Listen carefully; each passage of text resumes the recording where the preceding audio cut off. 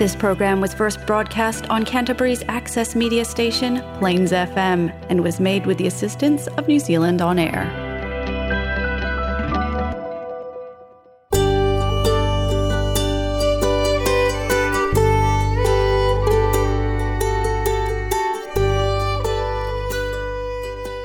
Hello, and welcome to My Tale to Tell, bringing you life stories from the varied and diverse people who live in Canterbury, New Zealand. All of these stories are read by those who wrote them as part of a Writing Your Memoir workshop, and they have kindly agreed to share them with you. For privacy reasons, some of the names have been changed. Some language may offend, and some content may shock you. But no life is ordinary. We all have a tale to tell.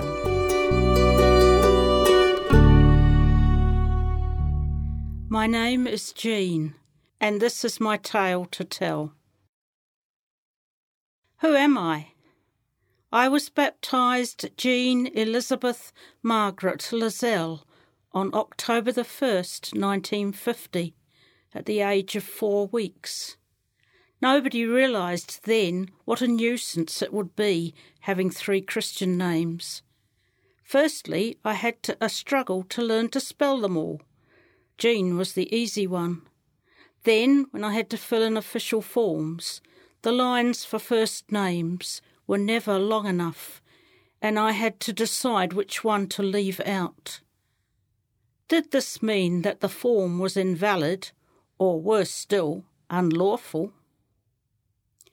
Jean is a Scottish name, short, no nonsense, and unable to be shortened. Definitely not the name of royalty or a famous person. I was born into post-war Britain, where rationing was still widespread and people had forgotten what normal life could be like. The name reflects the darkness of that time and perhaps the state of my mother's mind. It means child of God, which was appropriate, as my Christian faith has been a large part of my life. Elizabeth was included because I was born on my maternal grandmother's 50th birthday. Thank goodness I was spared Daisy, her other name. It wouldn't have suited me at all. I was a stolid child, overweight and very short-sighted, so not someone who reminded you of a flower, even such a humble one. Margaret, a pearl. Who knows where that came from? Since my grandfather had been one of 13 children and my father one of 7, I suppose there weren't many names left. And so to Lizelle, my surname for the first 22 years of my life. We were always told it was a corruption of Lascelles, a French name associated with the Earls of Harewood, probably on the wrong side of the blanket. Further research has shown that the name was assumed in the 16th century. The original name was Cohen. All I knew was that we always had to spell it out to people, especially once we came to New Zealand. At the age of 22, I became Jean Elizabeth Margaret Shewan, Gems, and I still had to spell out my surname. It suffers many mispronunciation, but retains its Scottish origins.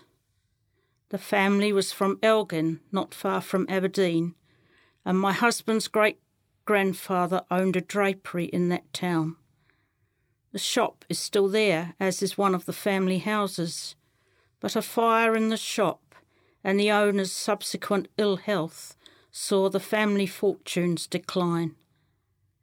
Neil's grandfather, the black sheep of the family, left home for South Africa, then Australia, and finally New Zealand, where he settled in Wanganui. There are many tales of his life. 48 years later, I am proud to be Jean Elizabeth Margaret Shewan, although I still have to spell out my surname. So picking the name for my personalised car plate was easy. Gems won.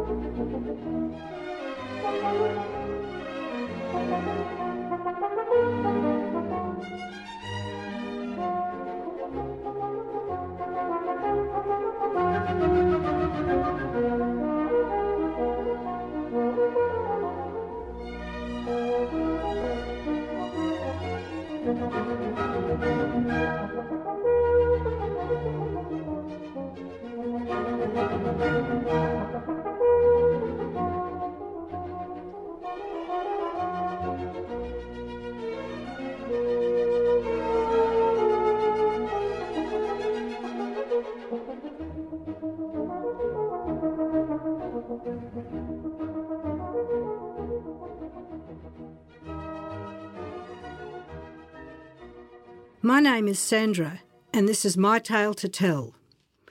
Letter to Linda. You wouldn't believe it. Dear Linda, welcome from warm and sunny Cairns. We're looking forward to our little holiday here. I hope you were all well. My work trip to East New Britain in PNG went so well, and we enjoyed our sightseeing afterwards. I'll tell you more about it and show you our pictures when we get home. What I really want to tell you about in this letter was our journey from the university to where we are now in Cairns. It's a rather long and complicated story. It all started when the university driver took us down from the university in Caravat to Tokua Airport just east of Kokopo. We got our bags out of the back of the four-wheel drive. I shook the driver's hand, thanked him and said goodbye. He said, "I'll just stay here with you until you get your boarding pass." I thought that was a bit strange, but I said, "OK." We went to the check-in line for our flight, and I must say the other passengers had a lot of luggage. They had bags and cartons and goodness knows what. We eventually got to the counter where they checked us in, but they said, "We can't give you your seat number yet because the system is down. Your plane is coming across from Booker in Bougainville, but we'll find you and give you your boarding passes and seat numbers once the plane is in the air." I wondered what the plane being in the air had to do with seat numbers, but I just said, "OK." I went back to the driver and he said, "I'll wait." After about 20 minutes, a woman in an Air New Guinea uniform came over to us and said, "Here are your boarding passes." The seat numbers were written on them in biro. I told the driver, he shook my hand and said, "I'll go now." The plane flew in and we started to board.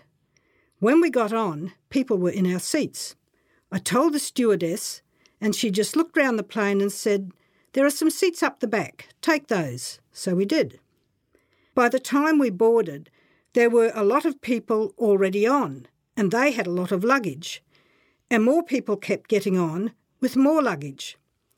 When we were all seated, I said to Dick, "I'm a bit worried about this. There are some really big people from Booker and there is a lot of luggage and I think we're overloaded." Just then, the pilot stuck his head in the cabin and said, "We're overloaded, so we're going to take off half the luggage and send it on the afternoon flight up to Lae. They'll put it on the Port Moresby flight and it will be over there by 6 p.m. You can pick it up from the domestic terminal then." I turned to Dick and said, "But our flight to Cairns leaves from Port Moresby at 6:20, and that's from the international terminal." The plane took off, we got to Port Moresby, and sure enough, half our luggage was there and half wasn't.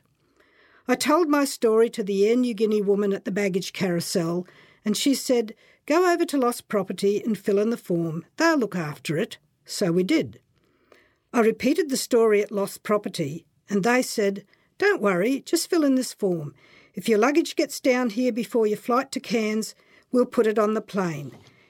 If it doesn't, we'll send it down to you in New Zealand." When we were out of earshot, I said to Dick, Well, that's the last we'll see of our luggage. We then went across to the international terminal to check in for our Cairns flight. When we got to the head of the queue, the official said, "I'm really sorry, but your flight has been cancelled. Go across to the hotel desk and get a voucher for a hotel in Port Moresby for the night." We were ecstatic. I said to Dick, "This will give us a chance to get the rest of our luggage." Just as we got to the hotel desk, we were called back, and the same official, now with a great big smile, said, "Your flight is back on." Our hearts dropped, but we checked in what luggage we had, got our boarding passes, and made our way to immigration. We got in line to go through immigration, but someone came up to us and said, "I'm sorry, but the immigration person went home when your flight was cancelled, so you won't be able to leave." But after another half hour, someone ran up to the immigration desk and said with a big smile, "Sorry for the confusion, I'll get you all through right now." He quickly gathered up all our departure forms and waved us through to the departure lounge. We sat there waiting to board, and then the immigration person came rushing over and said, "We forgot to stamp your passports. Just hand them to me and we'll get them back to you before your flight goes." So we did. Finally, our flight was called. At the flight desk, there were all our passports, neatly lined up, in piles by nationality. The steward checking us on said, "Just grab your passport as you board," which we did. We got onto the plane and into our assigned seats this time, and the crew started the pre-departure checks. I turned to Dick and said, "Well, that's goodbye to our luggage. We'll just have to buy some more clothes in Cairns and then put in an insurance claim when we get home to New Zealand." Just then, a cheerful-looking man stuck his head through the door and asked, "Those passengers who flew in from Tokyo this morning?" Our hands shot up, along with those of a family of 3. "We've just loaded your luggage on board, and here are your luggage tags. Just sort out whose bags are who when you get to Cairns." And he handed me 5 luggage labels. And you wouldn't believe it, but we got to Cairns on time and with all our luggage. See you soon. Love, Mum and Dad.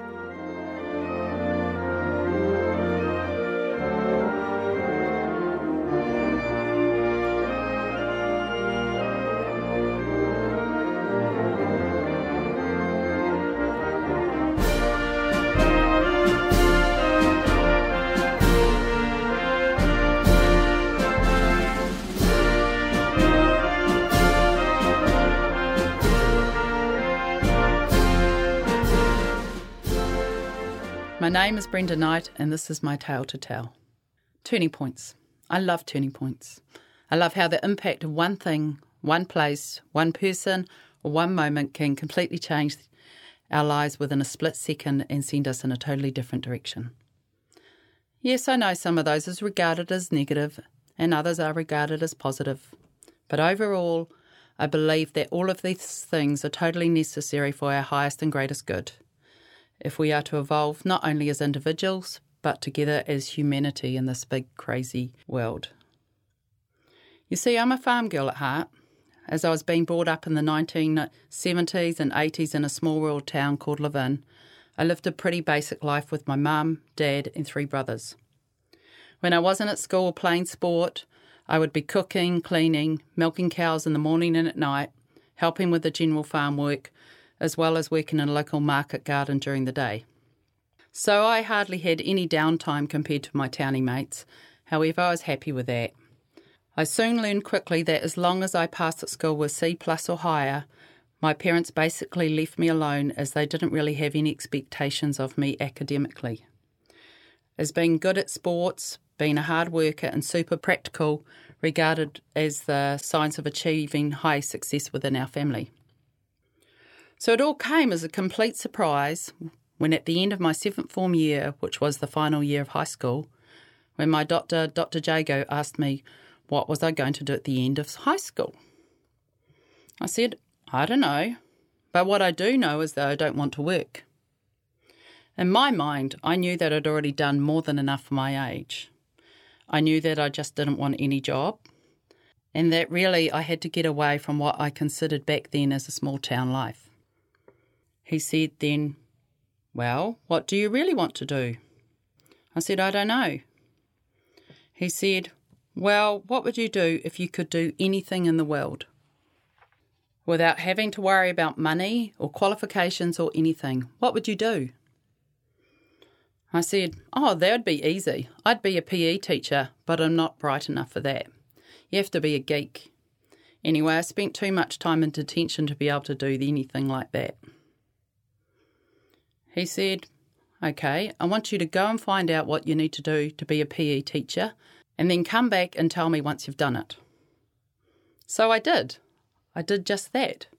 I called all the universities and found out that if I could do my first year, which was a science year at any university, which I subsequently did at Massey, and then I could complete the remaining 3 years of my Bachelor of Physical Education at Otago University, which I also achieved. Looking back now, I am so grateful for Dr. Jago and what he did for me. Not only did he question me, but he also told me my next best step, which I would have never ever had the thought of or the faith to do.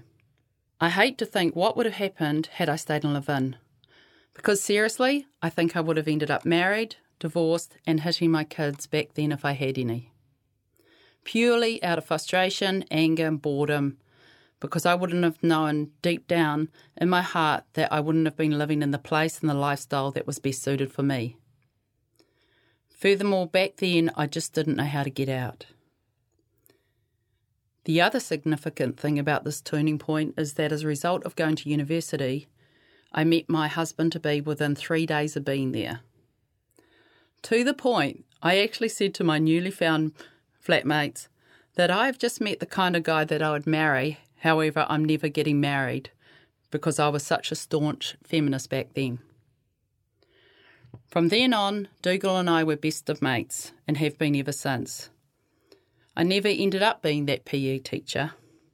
However, as a result of getting our degrees, my husband and I ended up as highly experienced adventure caving, canyoning and abseiling guides, not only here in New Zealand, but it also led us to setting up caves and canyons for an adventure tourism company over in Turkey, as well as many other ventures around the world. So as I leave you at this point, I ask you, if you've got someone in your life and you're asking them what do they want to do, please just question them. Don't answer for them, and please offer them their next best step. I got this feeling inside my bones.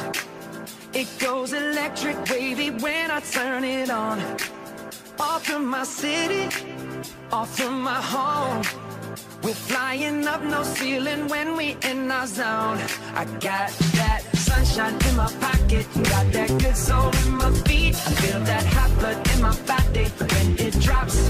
Ooh, I can't take my eyes off it, moving so phenomenally. Come on, like the way we rock it, so don't stop. And under the lights when everything goes, nowhere to hide when I'm getting you close. When we move, well, you already know. So just imagine. Hello, I'm Sheila. My tale to tell. First taste awakening was like adolescent love. C'est très romantique, mon chéri. End of summer tomatoes in France, so sweet. Green olive oil just pressed. Sea salt. A fragrant lemon, just picked. Squeezed, peppered perfection. Crusty baguette still warm to devour the last juices. Under leafy vines, 2-hour lunches, rabbit terrines and red wine, garden snails thick with garlic butter, camembert oozing, black ash fromage de chèvre, millefeuille, 1,000 leaves of crispy pastry coated in velvet custard, ooh la la, je ne sais quoi, the moulin rouge of custard squares, pain à raisin, escargot, rum plump sultanas good to go, dancing in crème anglaise and un espresso, je voudrais. Then another love came calling, sipping aniseed Iraq on carpeted floors, the long, slow mezza, the table full of plates, olives, pickles, tabbouleh, wheat, lemon, parsley, oil and mint. Arab bread from the oven, yeasty, fresh and warm, gorged with baba ganoush and garlic hummus, sesame dips, sanbuzak pastries of spinach and cheese, kibbe fried, stuffed with yoghurt, lamb with honey, apricots, cinnamon and ginger, nut-filled phyllo in rose-flavoured syrup. We waltzed a while, but never forgotten flavours re-emerged on lazy summer tables.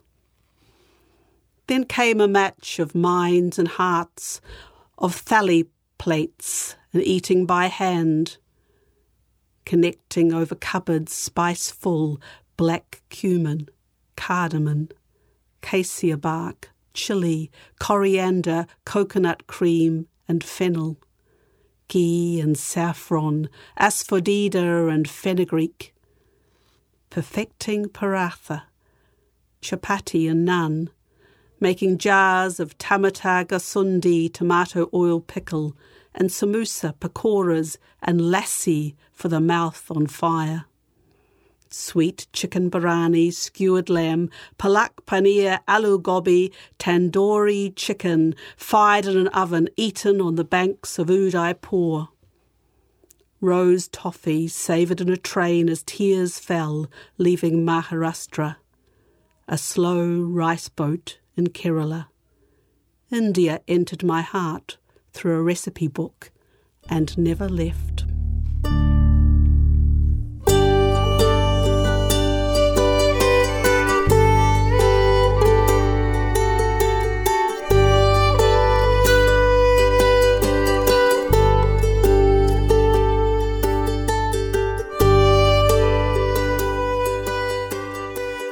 My Tale to Tell is produced by me, Stephanie Fruin, and engineered by Peter Rattray at Plains FM Christchurch. The theme tune was composed by Louise Ayling and performed by Louise Ayling, Peter Royal and Stephanie Fruin. If you'd like to take part in My Tale to Tell, contact mytale2tellnz@gmail.com. No life is ordinary. We all have a tale to tell. Memories of our lives.